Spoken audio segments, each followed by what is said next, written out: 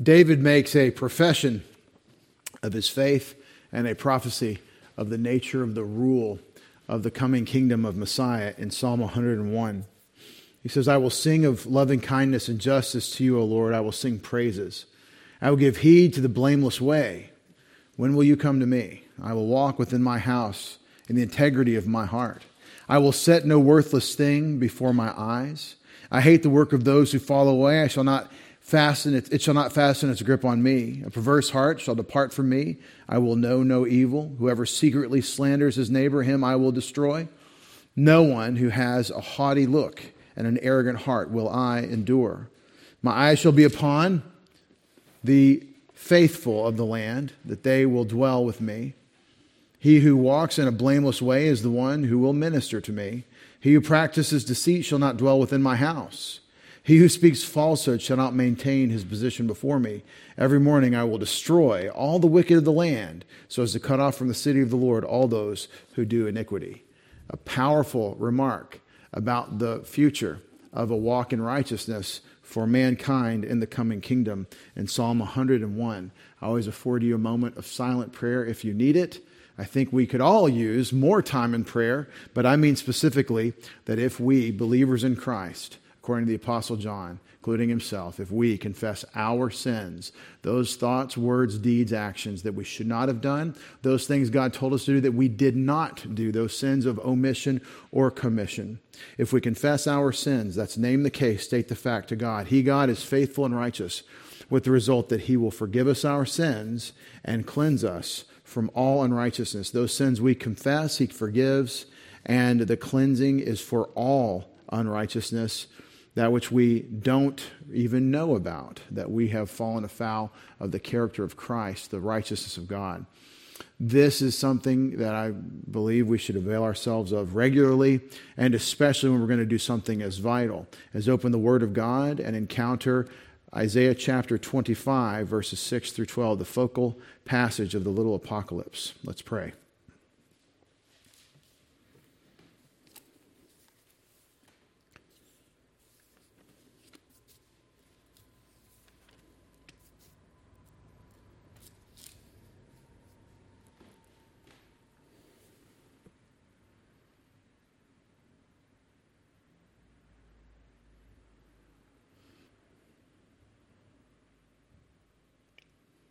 Our Father, we assemble to exalt your name, to praise you with everything we say and do.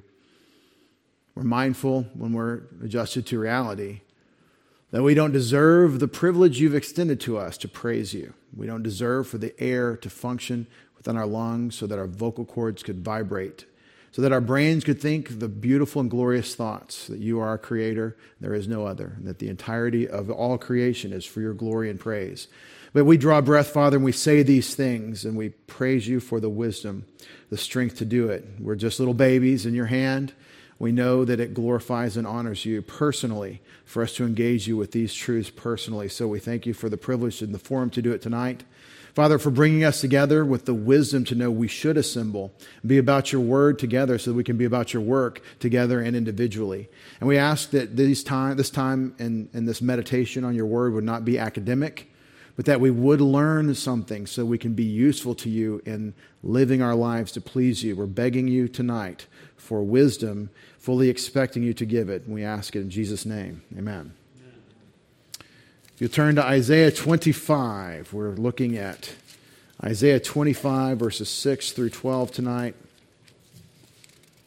Asking the question in this passage of great joy and rejoicing, who is going to rejoice? And by way of introduction and just as a hint, it won't be Moab, whoever Moab represents in this passage. The Lord of hosts will prepare a lavish banquet for the peoples on this mountain, a banquet of aged wine, choice pieces with marrow, and refined aged wine. And on this mountain he will swallow up the covering which is over all peoples, even the veil which is stretched over all nations.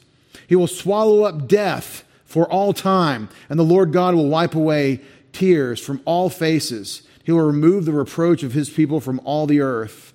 for the Lord has spoken. And it will be said in that day, behold, this is our God for whom we've waited, that he might save us. This is the Lord for whom we've waited. Let us rejoice and be glad in his salvation. For the hand of the Lord will rest on this mountain, and Moab will be trodden down in his place, as straw is trodden down in the water of a manure pile. He will spread out his hands in the middle of it as a swimmer spreads out his hands to swim. But the Lord will lay low his pride together with the trickery of his hands. The unassailable fortifications of your walls he'll bring down, lay low and cast to the ground, even to the dust. The little apocalypse, 4 chapters, Isaiah chapters 24 through 27, focuses in on that passage that we just read, according to one way of understanding the structure that Isaiah presented. Understand it's a lot of effort, a lot of data in those 4 chapters to put together in this poetic arrangement that this is the center. And I think he's probably right, but if he is, I really like that, and here's why. Because it's a victory lap, because the rejoicing in the salvation of our God, for all the nations to stream to Jerusalem and in this mountain where God is hosting his massive banquet.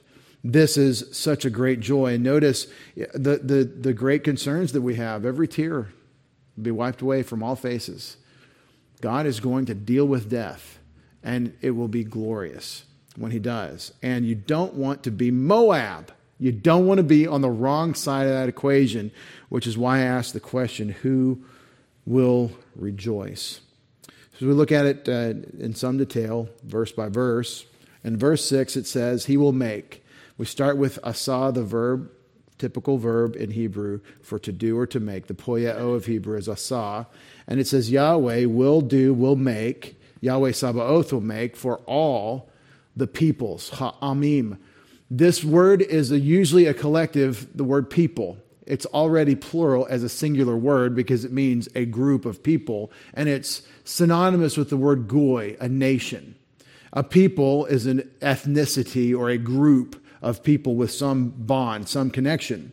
But he uses a plural form of this. And so he's saying all the many peoples of the earth. This is apparently the conclusion of hostilities and the end state. This is a sinner-seeking structure, as we said, and the end state of the tribulation is the glory of God in the kingdom of Christ on planet Earth. The coming kingdom of God that's always been hoped for, that's been prayed for, that's been expected, that some were confused about in the first advent of Christ. We're talking about the second advent of Jesus Christ when he comes with judgment to conclude the tribulation period and establish what we call the millennium, the 1,000-year reign of Christ on earth. And all peoples on this mountain, in this mountain, this mountain has to be Zion. It's a reference to Jerusalem. Remember, the geography in the Bible is important, especially the land. This land is in dispute right now. Every week I hear some news report where somebody is accusing Israel of occupying foreign land that is not theirs, that doesn't belong to them, that isn't their property, that isn't their right. Most recently, I guess I heard France is saying something about occupied territory, or they didn't like something that the Israeli government did with the terrorists that they deported. There's always something in the news about this, and it's just a sign of the times, a sign of the times we're in. We're in the pre-tribulation. We're in a time that's building up toward what we're reading about of God's wrath and judgment in Revelation chapter 6 and following. And that's always been true. We've always been in the pre-tribulation. We've always been in an of this coming conflagration. The worst time in all of human history, about which Jesus says in Matthew 24, it's the worst thing that's ever happened, will ever happen, or will have ever happened. When it does take place, it'll be the worst for mankind, the worst experience. And when he says that, he's not just using hyperbole. He's saying something. He says if it wasn't for those days, if they hadn't been shortened, if it was allowed to fully run its course, no one would survive it. But the shortening of the days means that the wrath of God doesn't run its full course. There's a remnant preserved through this time of Jacob's trouble or tribulation, prophesied in Daniel as the last of the 7 sevens of years. And so when this happens, it's going to be that in Jerusalem, all the nations are going to worship Yahweh. That's why I say the central city, the capital of the world government, will be God's Son's throne in Jerusalem. Zion, this mountain he's talking about, that's going to be headquarters for this coming kingdom. And it is not a one nation. Everyone doesn't become Israel. That's not what happens. Israel is the capital state over a world government of many states and many nations, many peoples. And so for all the peoples in this mountain is consistent language that we read in prophecy about this coming rule. And what it looks like when Jesus rules on Mount Zion over all the nations is a big banquet of brisket. We have language. First of all, there's going to be a mishteh. A mishteh that I've translated here with the word feast. And I told you before, shatah is a word in Hebrew that means to drink. And when you turn it into a noun with a mem on the front and you go from shatah to mishteh, you're saying that there is a party which will include beverages. It's a soiree. It's a feast. And that discussion is carried through this passage. And so it's revelry, it's rejoicing. It's not wantonness, it's not sinfulness, it's rejoicing with the things of this world that we're supposed to honor God with. See, there's nothing wrong with rejoicing. It's rejoicing for the wrong reason, the wrong way.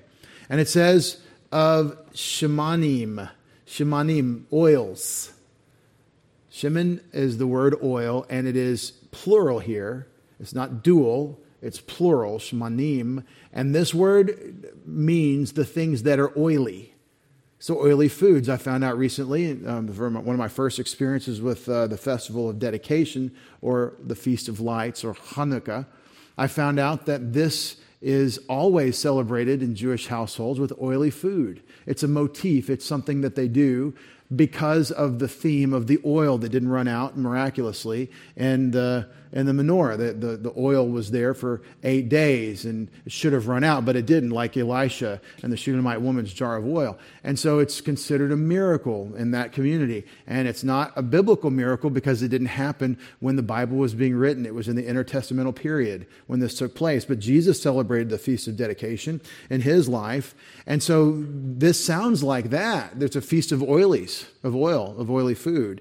I don't believe Hanukkah is a fulfillment of this, but I think it's in the same vein as this, that there's going to be this rich food in this, and this aged wine, the celebration, a feast of rich food, of oily food. And I think that's probably beef brisket, and a mishteh, a feast of Shemarim. So you got Shemanim and Shemarim, and that's Hebrew poetry, and it sounds similar. There's a rhyme kind of in that sound. There's a mishteh Shemarim, a mishteh Shemanim, and that's a feast of oiled foods, a feast of aged wine.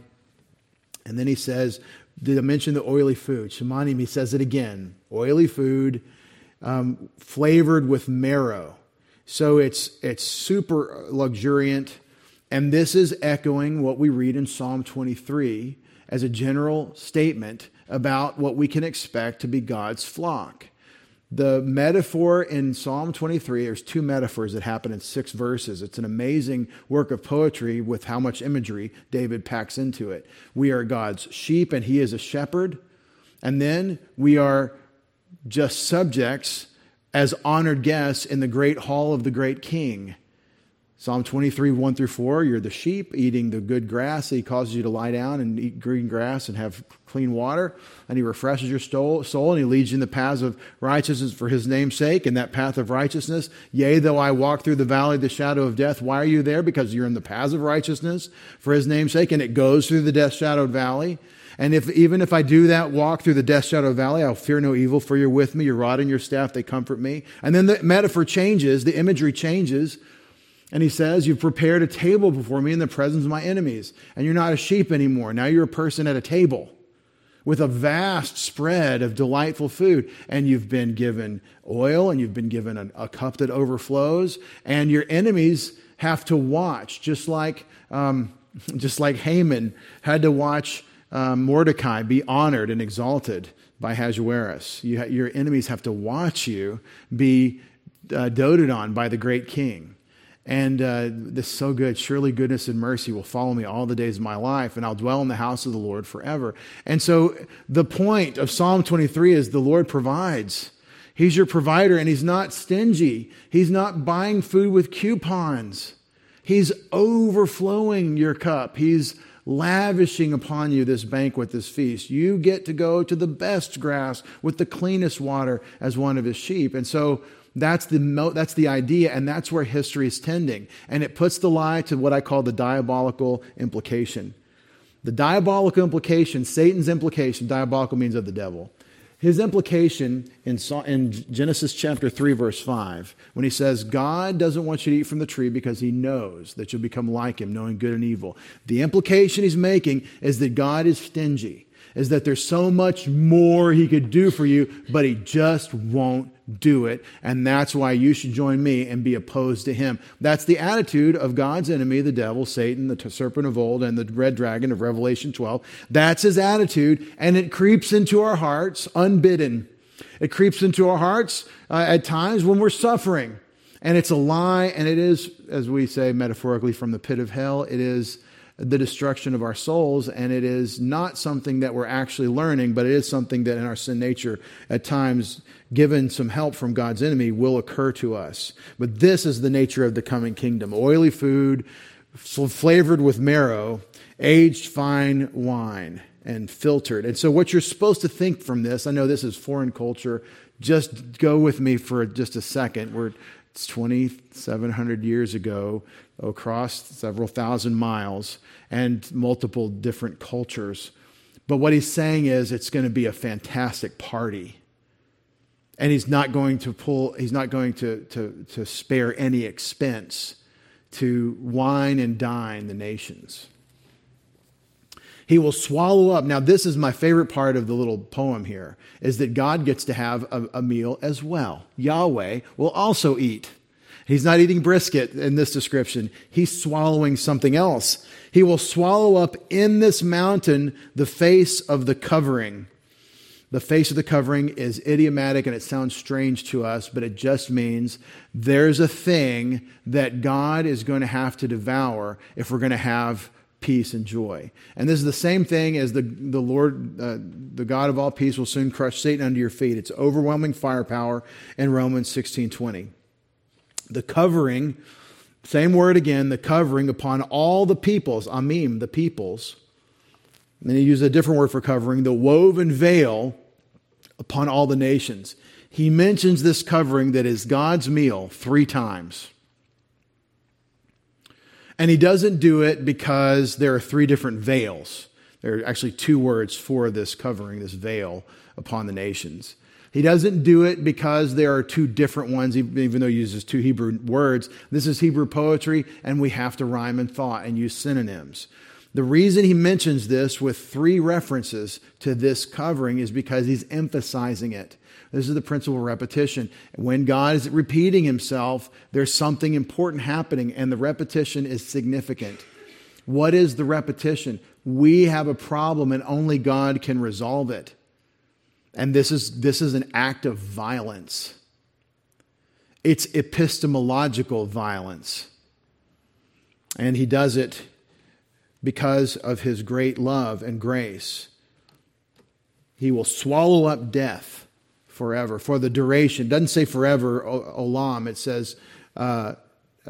says for the duration, lenetzach, for a long time. And that could mean forever. It's poetic. He will wipe clean, who? The Lord Yahweh, a tear from upon all faces, or the tears from all the faces. Okay? So he's not only providing the great party, he's also, for his delight, for his repast, he's enjoying the removal of the hurt, removal of the harm, the destruction of death. What a wonderful description of our God. He is opposing death, which is a great enemy, and we read about his defeat of death at the end of Revelation also.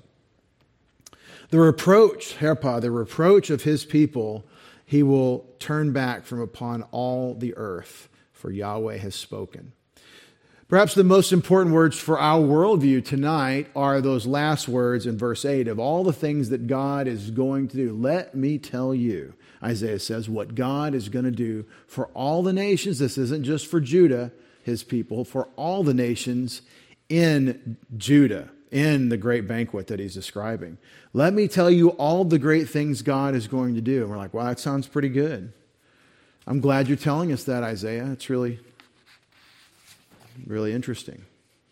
If for example, if our national government comes to a foreign country and says, these are all the great things we're going to do for you, we're going to provide peace, we're going to defeat the overlord Stone Age people that are keeping you enslaved and keeping you back in the Stone Ages, we're going to remove the Taliban, defeat them, and do all these wonderful things for you and set you up with some infrastructure, get your women some literacy, get you some training, get you some education, get some civilization going, to get some government going. If our government comes to a country and says something like that to them, what they should probably say is, we're good. We're good. Thank you for the offer. But no, we've already seen how that turns out. You can't sustain these promises because you have a political structure that isn't capable of maintaining these promises generation to generation. And I love our country and I love our system, but it doesn't do well with our allies. It doesn't protect those people and keep its promises to the people who make to them. And it's tragic, but it's just true. And I have to pay taxes here, and I have to say, as I salute the flag and say the Pledge of Allegiance, I have to say, we don't keep our promises.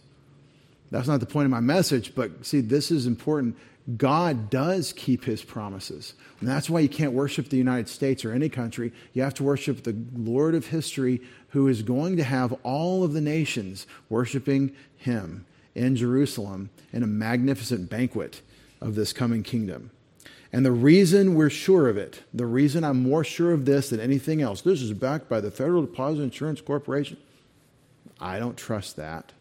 I won't put my faith in the FDIC. Well, this credit union's good because they've got FDIC. But this credit union, that's not good because they don't have the FDIC. You know what? It's probably a point of wisdom to do the most secure thing you can with the resources that you've worked hard and God has provided. But our hope is not in the FDIC. Our hope is written on our currency, at least today. While we have currency, it's going to be hard to write "In God We Trust" on digital currency. But the point I'm making is you can be sure of this coming kingdom and what it entails for all the nations because the Lord has davar. He has spoken. And it's like at the end of verse 8, he signs with this is how it is. Now, everything God says is take it to the bank, but here we're being reminded of that. That's emphasized, that the Lord has said he's going to do this. Oh, what a beautiful thing. This is the utopian dream that all the socialism and all the different isms are trying to come up with. Every effort to restructure whatever the system is. We're not there yet. It's not equal. It's oppressive this way, or it's unfair that way, or, it just isn't quite as effective this way as it could be. We haven't really tried it. Stalin, he messed it all up. Communism was just not tried very well by Mao and Stalin. We could do a lot better job, now that we have computers and they can find everybody's address with a click of a button and everybody's aggregated together. We could do a lot better now with the central planning. All that utopian dream that killed all those millions of people in the 20th century was looking, as far as they sold it to the peoples, for this kind of thing, that the tears would be wiped away, that everyone would be full from the great banquet. You would be delivered and provided for. And even the shame would be removed. But it isn't, and it can't happen from the artifices of man. And so this verse 8 is very applicable to us because, as I often will tell you, I got it from Peter, the Lord Jesus is our only hope. The Apostle Paul calls the coming of Christ for the church the glorious appearing, or the blessed hope. He calls that our blessed hope in Titus 3. We're waiting for that. We're not waiting, as you said, one of the great applications, we're not waiting for political processes, but we'll engage in them as stewards of God's resources, including our franchise. We aren't hoping in in grassroots efforts or top-down efforts. We're not hoping in internationalism or globalism. We're not hoping in those constitutionalists like me who will say never to globalism and will fight it because of the Constitution, because of all the honor we owe to our elders who've come before us and bled the ground of foreign countries red to preserve this freedom that we enjoy, and beginning with this soil in the war for independence. I'll fight globalism, but it's not my hope that we can stave it off. In fact, I believe from what the scriptures say that before this coming world government over the nations in righteousness, there's coming a one world government in unrighteousness under a false Messiah, and that's what the world is going to embrace. And I'm not going to be able to stop it, and no one's going to be able to stop it, and that becomes an issue of conscience. If you know where things are headed, you still don't say, well, okay, let's just do it. You say no. And you say, but I expect it to continue because God's going to do what he's going to do. It's hard to be on the ship as it sinks and say, well, this is what God's going to do. He's going to let the ship sink. But anyway, that's down. That's low. That's hard news. This is good news. Our only hope. See, that's everything else is a downer. As the ship sinks, it's a downer. But this is our only hope, is there's coming kingdom, rule, and righteousness. And it's prosperity and blessing and light and truth. And it is our only hope. One will say in that day, this is an interesting switcheroo right here. He says, the Lord Yahweh has spoken. He has davar. And then he says, va'amar. And he will say, and it's not the Lord here. A person will, amar, different word, but the same idea. And one will say in that day, bayom, in day, hahu, that day. And one will say in that day. I looked this up. Bayom hahu, in that day, shows up quite a bit in Isaiah because it's looking to the future. And this has never happened before, so it's still future for us. And Isaiah wrote this 2,700 years ago, and here today we're still looking for it. One will say in that day, behold, hine Eloheinu, behold, this is our God, Zeh, this is our God. That's what everyone's going to say. We have hoped or waited for him. Kavah, the verb repeated twice here, we have hoped for him.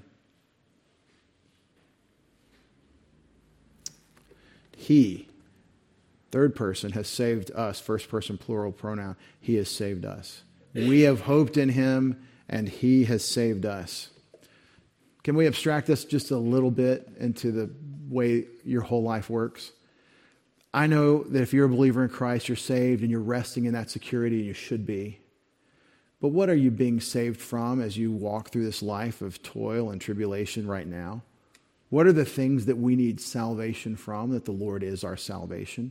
What are the greatest fears that we face? For little kids, it's the fear of boredom. For men, well, I should say little boys in men's bodies who never grow up, they never really outgrow that existential fear of boredom. It's part of the problem, we call it first world problems. There's a problem of wealth and ease where you've never really had to work to make sure that you could eat.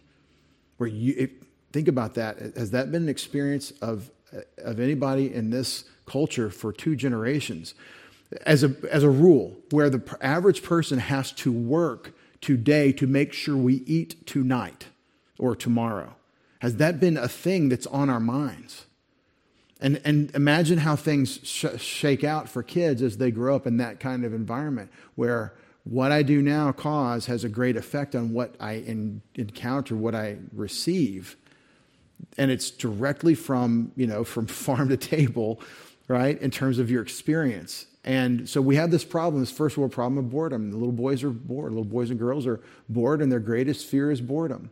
Maybe you did some traveling for Christmas and you experienced are we there yet? First world problem. Are we there yet? No, and there are no IEDs on the side of the road trying to kill us.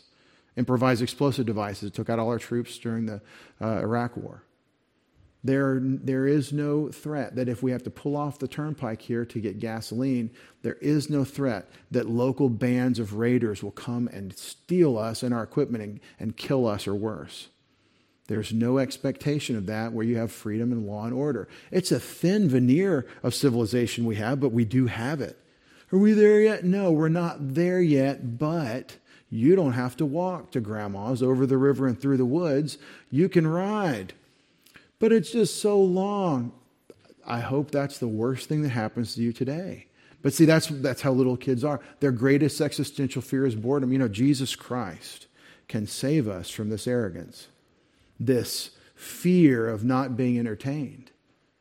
This is the number one driving motivation for young people, I believe, right now, is the fear of not being entertained in the moment. He saved us. Jesus can save you from that insanity. And it sounds so absurd when we say it that way, but it's a real problem. We're not poking fun. This is really a huge problem. And so what is the problem you're facing? Maybe it's loneliness. Maybe your problem isn't existential boredom. Maybe it's loneliness. Maybe it's, I can't put my finger on it, but I'm just down and I can't get up.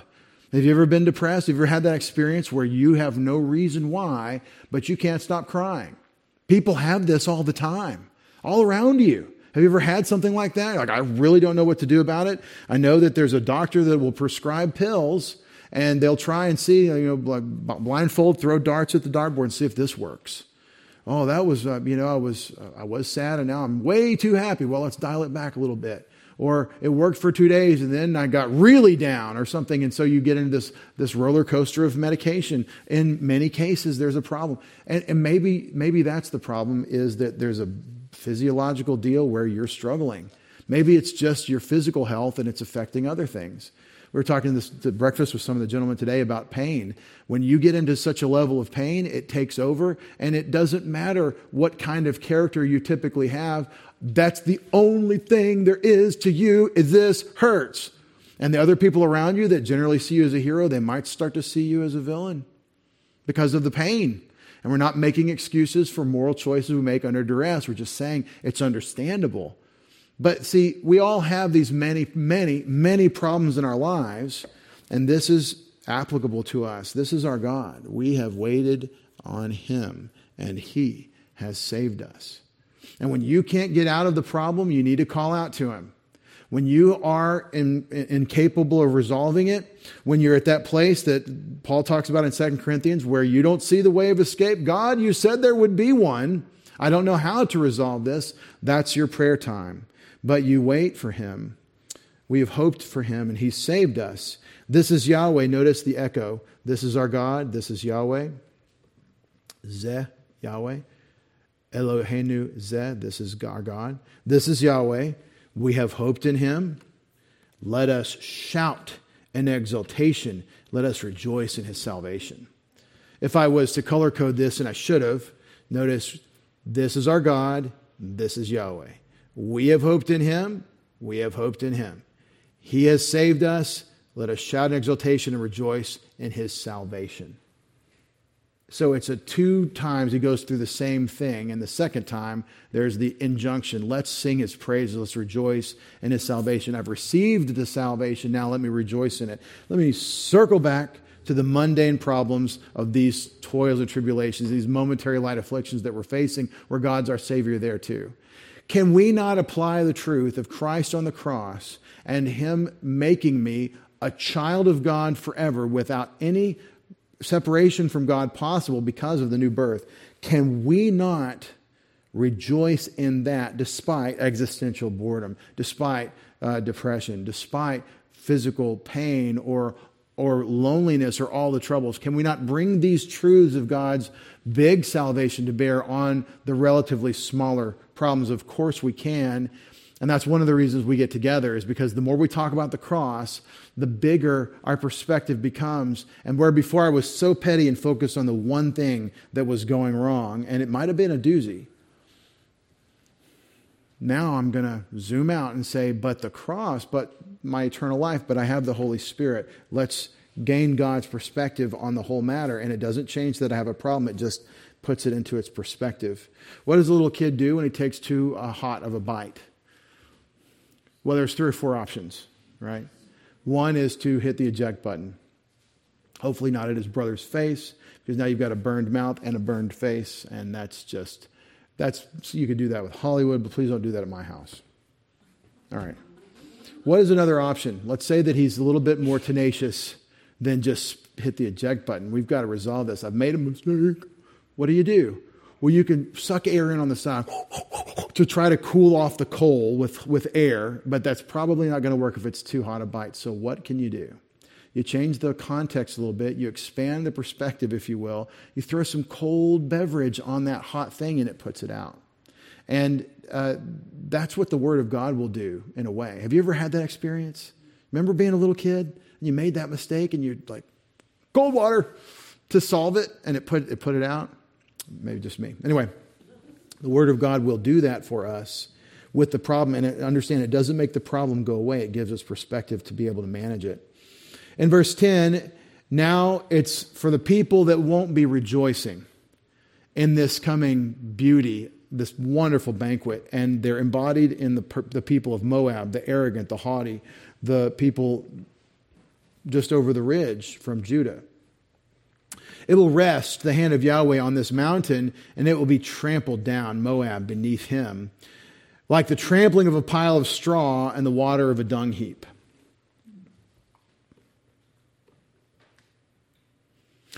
Perhaps the most interesting metaphor or simile in all of biblical literature. When he says like, that's a simile. 20 years ago, the kids said like a lot. Like, they're going to be like trampled down like in a pile of straw in a pile of dung. That's what's coming for arrogance. It's not just, oh, God's just going to take it on the chin and say, oh, it's too bad they were arrogant. They're going into the manure pile for a swimming session. He will spread out his hands in its midst, like when a swimmer spreads out to swim. He will bring low his arrogance along with the trickery of his hands. Who does this? The Lord does this. Your high-walled fortresses he'll throw down, he'll bring low, he'll hurl to the earth unto the dust. So what started, as I said last time, what started as this really high, glorious party in the first couple of verses ends with Moab spreading out its breaststroke in the middle of slurry of manure and straw and water. And that is not a recipe for enjoyment when everybody's supposed to be feasting. How did Moab end up in this predicament? Well, they fell in the poem. They've fallen afoul of God's wrath. They've incurred God's wrath, and He's torn them down.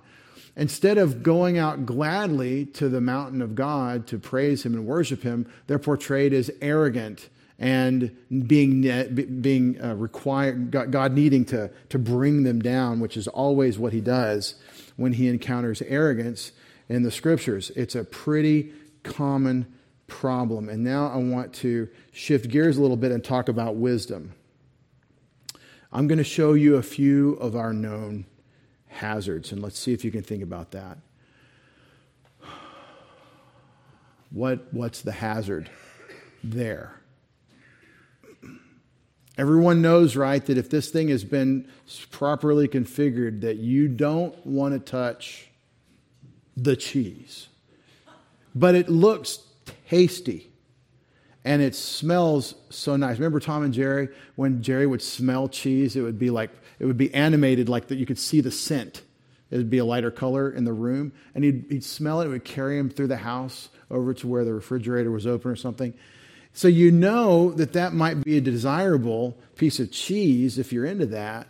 I know some of you are lactose intolerant, and I'm here for tolerance.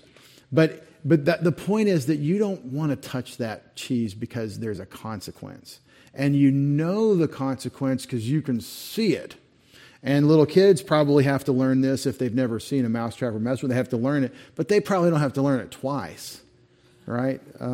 Better to just tell them, right, don't touch that because, well, why not? Well, number one, you already know why not. Why not? Because I told you.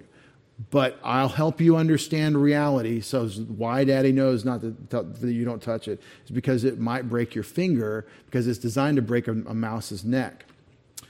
All right, so we're going to a place that is known to have poisonous vipers, rattlesnakes. We know not to pet the pretty snake. The reason you don't, that there's cause and effect. The cause of getting losing a hand or possibly your life from this thing biting you, the cause would be that you touch it. And the effect is that it will bite you. Matty Ross learned that the hard way in True Grit. A great book and movie, both screenplays using exactly the script from the novel. But that snake is going to bite you, and you know that it's easy to intuit cause and effect. Didn't God make pit vipers look like they're not good for you?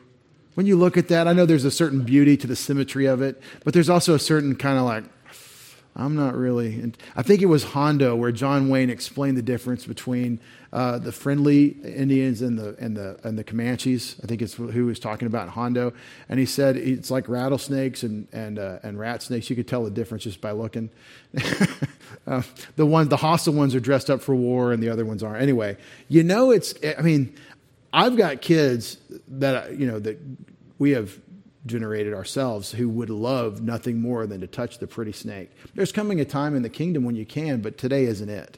We're not in the kingdom, so Isaiah 2 and 4 and stuff isn't in effect. You can't just go play with the snakes. But if you encounter something in the wild that looks fungal, you might be able to survive on it. But it's kind of like there are two options. You can live on it or it can kill you. And I'm pretty sure this one will kill you, because when I went searching for imagery, I said, give me a poisonous wild mushroom. And this is what the internet gave me. Now, those of you who know mushrooms probably can tell me something about that. Here's what I know. It's not in the store, so it's probably going to kill me. That's how I think about mushrooms. One time, Chris and I had a wonderful weekend with a limousine driver from Russia who told us all about his experiences. We were nannies. And he told us all his experiences in Russia collecting mushrooms. You'll have to go digging for the mushrooms. It was wonderful hearing about this. It sounded like such an interesting thing to be a mushroom hunter in Russia in the forest.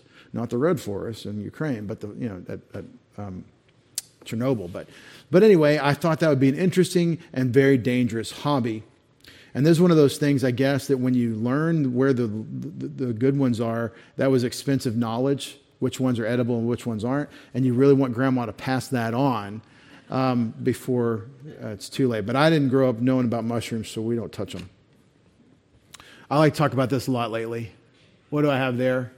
That is obviously not a can of kerosene. It's not a can of diesel. What is that? That's a can of gasoline. And everybody here knows the gasoline is not flammable. That's the incorrect term. Gasoline is explosive. It's super flammable, and the vapors explode, and you can't get away from the vapor. That's the problem. So what are the hazards involved with utilizing this? Don't ever use it anywhere there's going to be any kind of open flame. But we put it in all our cars and all our motorcycles and all our things. Yeah, we use everything with what the rest of the world, or a lot of the world, calls benzene, with this explosive product called gasoline. But you don't want to pour it on an open flame. And the reason is because it will burn your body to death. Okay, and if you don't die, you will want to. So don't do that. We know that there are cause and effect. So the cause would be, oh, look, an open flame. I just saw my next picture. I'm sorry. You know what the cause is that you poured gasoline on fire. The effect is that you die in a way that you aren't going to like. All right. That to me looks so funny. That's a horse. Right before you die, that's the last thing you saw.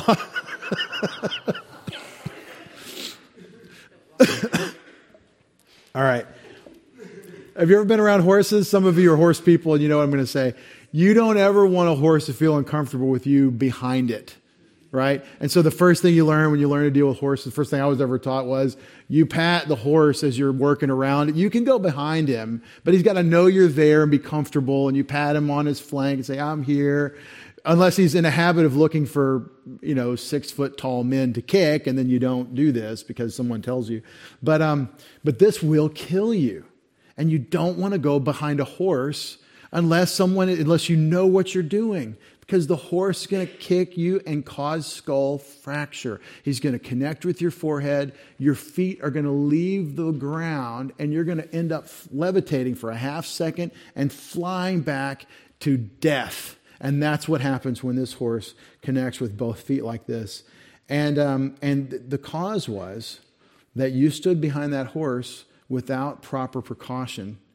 And you knew it. You knew that mousetrap would snap, and you still grabbed the cheese. You knew that the gasoline is going to explode because we told you, but I thought I was fast enough. You're not fast enough. Don't ever do it. You thought that mushroom would be good to eat. I mean, it looks pretty and all. And that snake, he's symmetrical. And that horse, he probably won't kick, and then you're dead. These are known hazards. Known hazards. And we've all had a good chuckle about it, that you know not to do these things because you know the cause and effect.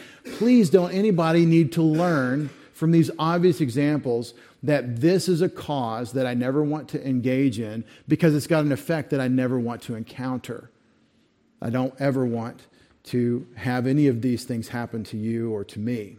Known hazards. One wisdom benefit of faith involves a known hazard that God constantly warns us about. And if we didn't get anything else out of Isaiah's little apocalypse, we should definitely hear this one. Biblical wisdom is not animated properly, but it's about to be. Some of you are fast readers, and don't tell anybody what you just read, because I want to animate through this. I'm going to take some time, not a whole lot of time. One button click can ruin your whole presentation.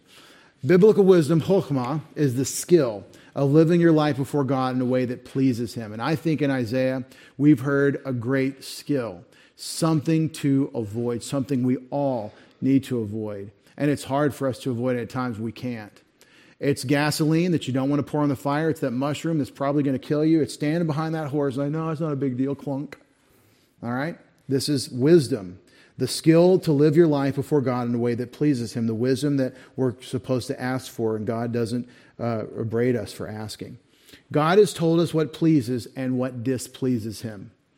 We know that there's a mousetrap, and if you touch that trigger, it's going to snap on your finger. We know this. We don't need to try it out. But somehow we forget, and we act like we don't know it, and that's what I mean by faith. God has promised certain consequences for certain choices, and sin is always a choice, including mental attitude sins. Y'all stay with me because now we're getting to the punchline. One particularly difficult to detect pattern of mental attitude sin is arrogance. It's hard to see, but it too is a choice for which we're responsible. And this is the thing that you definitely don't want to be because there's a guaranteed mousetrap. We know that God has a big problem with arrogance because He always tells us so, including in this little apocalypse of Isaiah 24 through 26. And the question of our faith is, do we believe Him? Do we believe that arrogance, do we believe Him? I believe there is I before E except after C. Believe Him is how you spell that. Thank you, Mike.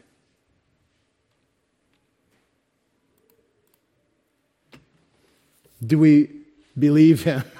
Is the question.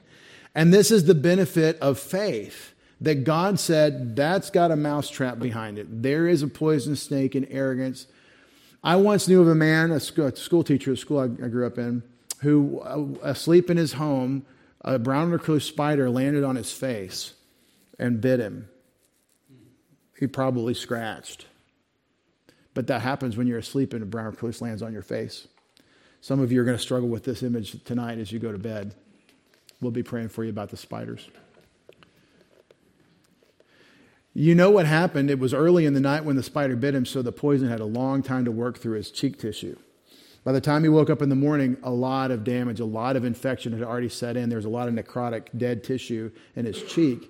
He had to go to the hospital, and they had to do surgery that day. The day, as I recall, that he had this thing bite him, and they removed a lot more tissue than you would imagine to save what was left of that portion of his face. He recovered. It was a bad scar, for a while. Probably filled in okay. But you hear about this as a really bad thing to happen, and it does. It's really dangerous, and I think that's how sin works. By the way, when the bad spiders bite you, they also put a local anesthetic, and you can't feel the real poison. You feel a little like a mosquito bite, maybe a little bit of a numbness, maybe a little bit of an itch. You don't realize that you're in a lot of trouble, and that's how sin works. What if we hear God's word on the inevitable consequences of arrogance and fail to believe that revelation? I hear that that's a poisonous snake and it'll bite me. I hear that that's a gasoline can and you're about to pour this on the fire and blow yourself up. I hear it. I believe it, but I don't continue to believe it. I put that thought aside. I let myself forget it in the moment in my consciousness. And I stop thinking what God said about it. Well, I've run a great risk. There I am. This is not safe for work.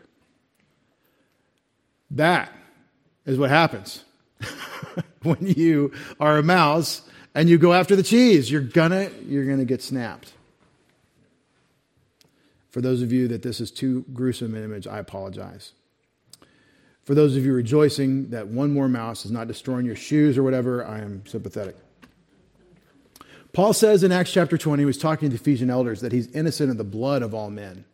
He's innocent of the blood of all men. Sit down, please. Why is he innocent of the blood of all men? Because he preached the whole counsel of God's word, and they're not able to say, well, I didn't know there was a mousetrap. I didn't know there was a bear trap. I didn't know there was a deadfall. Paul told them. He gave them the map. He gave them a flashlight, and he said, we walked with them down the path quite a ways and said, now don't ever step off over there because you're going to fall into the pit. That's the nature of revelation, and this is how God thinks about arrogance. So let me play a game with you as we close. What is it? It is easily spotted in others, but easily overlooked in ourselves. It is easily projected onto others from ourselves, where we're actually the guilty party, but we see it in others who may or may not be guilty. It universally leaves the recipient with a bad impression. If I'm being this way and you encounter me, you don't like it. Bad taste in your mouth. If it's a bad first impression, it can be almost impossible to overcome that initial impression from this. It makes heroes into villains. That should have been a successful woman. That should have been a Gibor Hayil. That should have been a mighty man of valor. Should have been a Boaz, but it turns out the guy's a Haman. Oops, I missed one. It makes villains think they're heroes.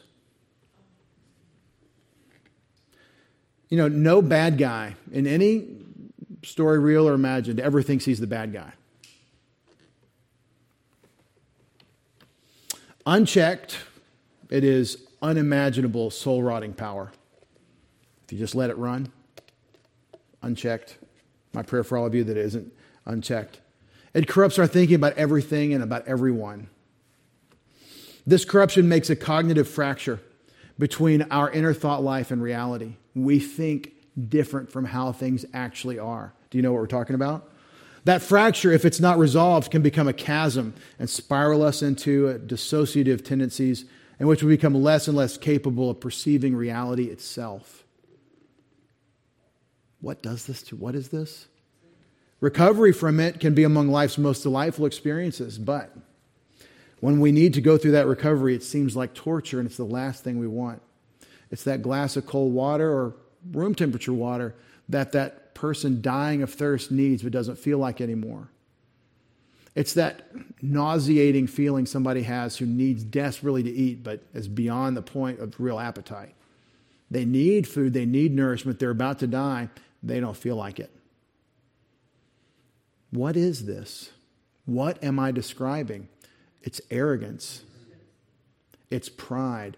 It's that sense of self that takes us out of reality and puts us into this frame of insanity, which our sin nature desperately craved that we would live in. In Psalm 18:26 and 27, with the pure you show yourself pure, with the crooked you show yourself astute, for you save an afflicted people, but haughty eyes you abase. Proverbs 6:16 through 19 says, there are 6 things which the Lord hates, yes, 7 which are an abomination to him: haughty eyes, a lying tongue, hands that shed innocent blood, a heart that devises wicked plans, feet that run rapidly to evil, a false witness who utters lies, and one who spreads strife among brothers. Proverbs 21:3-4 says, to do righteousness and justice is desired by the Lord more than sacrifice, Haughty eyes, that's arrogance, and a proud heart, the lamp of the wicked is sin. That's an interesting little proverb there. The lamp of the wicked that leads him onward is his own arrogance and insane, unrealistic sense of self. Proverbs 30:11-14, just bear with me. There is a kind of man who curses his father and does not bless his mother. There's a kind who is pure in his own eyes, yet is not washed from his filthiness. There's a kind, oh, how lofty are his eyes, and his eyelids are raised in arrogance. There's a kind of man whose teeth are like swords, his jaw teeth like knives, to devour the afflicted of the earth and the needy from among men. What makes that last verse really punch? The villain that actually goes after people with his sword mouth is the inner attitude, that arrogance, that haughtiness of spirit that drives who he is. I told you it makes heroes into villains. In Psalm 10, verses 1-4, why do you stand afar off, O Lord? Why do you hide yourself in times of trouble? In pride, the wicked hotly pursue the afflicted. Let them be caught in the plots which they have devised. For the wicked boasts of his heart's desire, and the greedy man curses and spurns the Lord.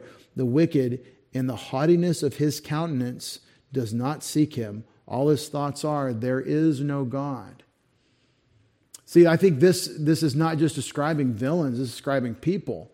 That we slip into this thought of ourselves it's not realistic. We're not the determinant of what is right or wrong or what should be or shouldn't be. We're God's kids. We're just little babies in his hand. But what we're saying when we self-assert, as Psalm 10, I think, is saying, we're saying that there's no God because I will have my own self-assertion. And Proverbs 16:1-5, the plans of the heart belong to man, but the answer of the tongue is from the Lord. All the ways of a man are clean in his own sight, but the Lord weighs the motives. Commit your works to the Lord, and your plans will be established. The Lord has made everything for its own purpose, even the wicked for the day of evil. Everyone who is proud in heart is an abomination to the Lord. Assuredly, he will not be unpunished. The reason I showed you the picture of the mouse that got caught in the trap is because these things are known. You know there's a mouse trap. Don't get a broken neck. Proverbs 8, Lady Wisdom says in verses 12 and 13, I, wisdom, dwell with prudence, and I find knowledge and discretion. The fear of the Lord is to hate evil, pride and arrogance, and the evil way, and the perverted mouth I hate. Lady Wisdom says she hates them.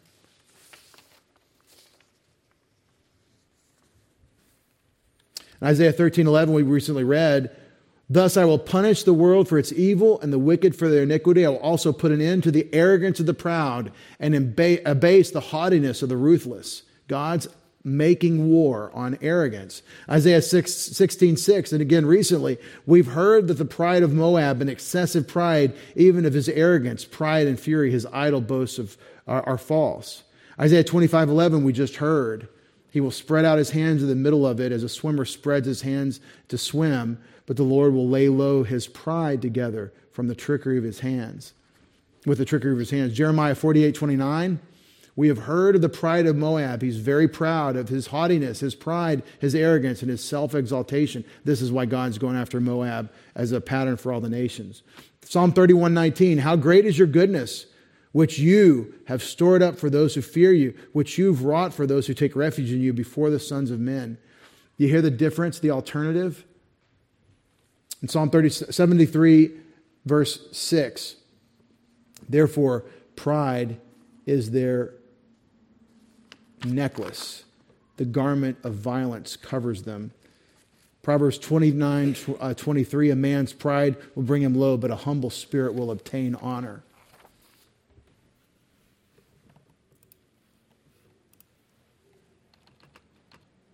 We know this. We know the cause and effect of the Creator, but the question of the wisdom to live this skill, to know it and live it, is will you believe it as you leave? Will you believe it tomorrow and the next day? Will you believe that I'm walking behind a horse asking to be kicked in the face by engaging in arrogance, by allowing your heart to be lifted up in pride against God? These are known hazards, and there's no reason to find yourself on the wrong side of the joy of Isaiah chapter 26. Isaiah 25. The joy is not for Moab, it's for those who humble themselves before God. And my appeal to you who don't know Christ as Savior is you're one or the other. You're either rejoicing with God or you're Moab or receiving God's wrath. Those of you who know Christ, you have a Father.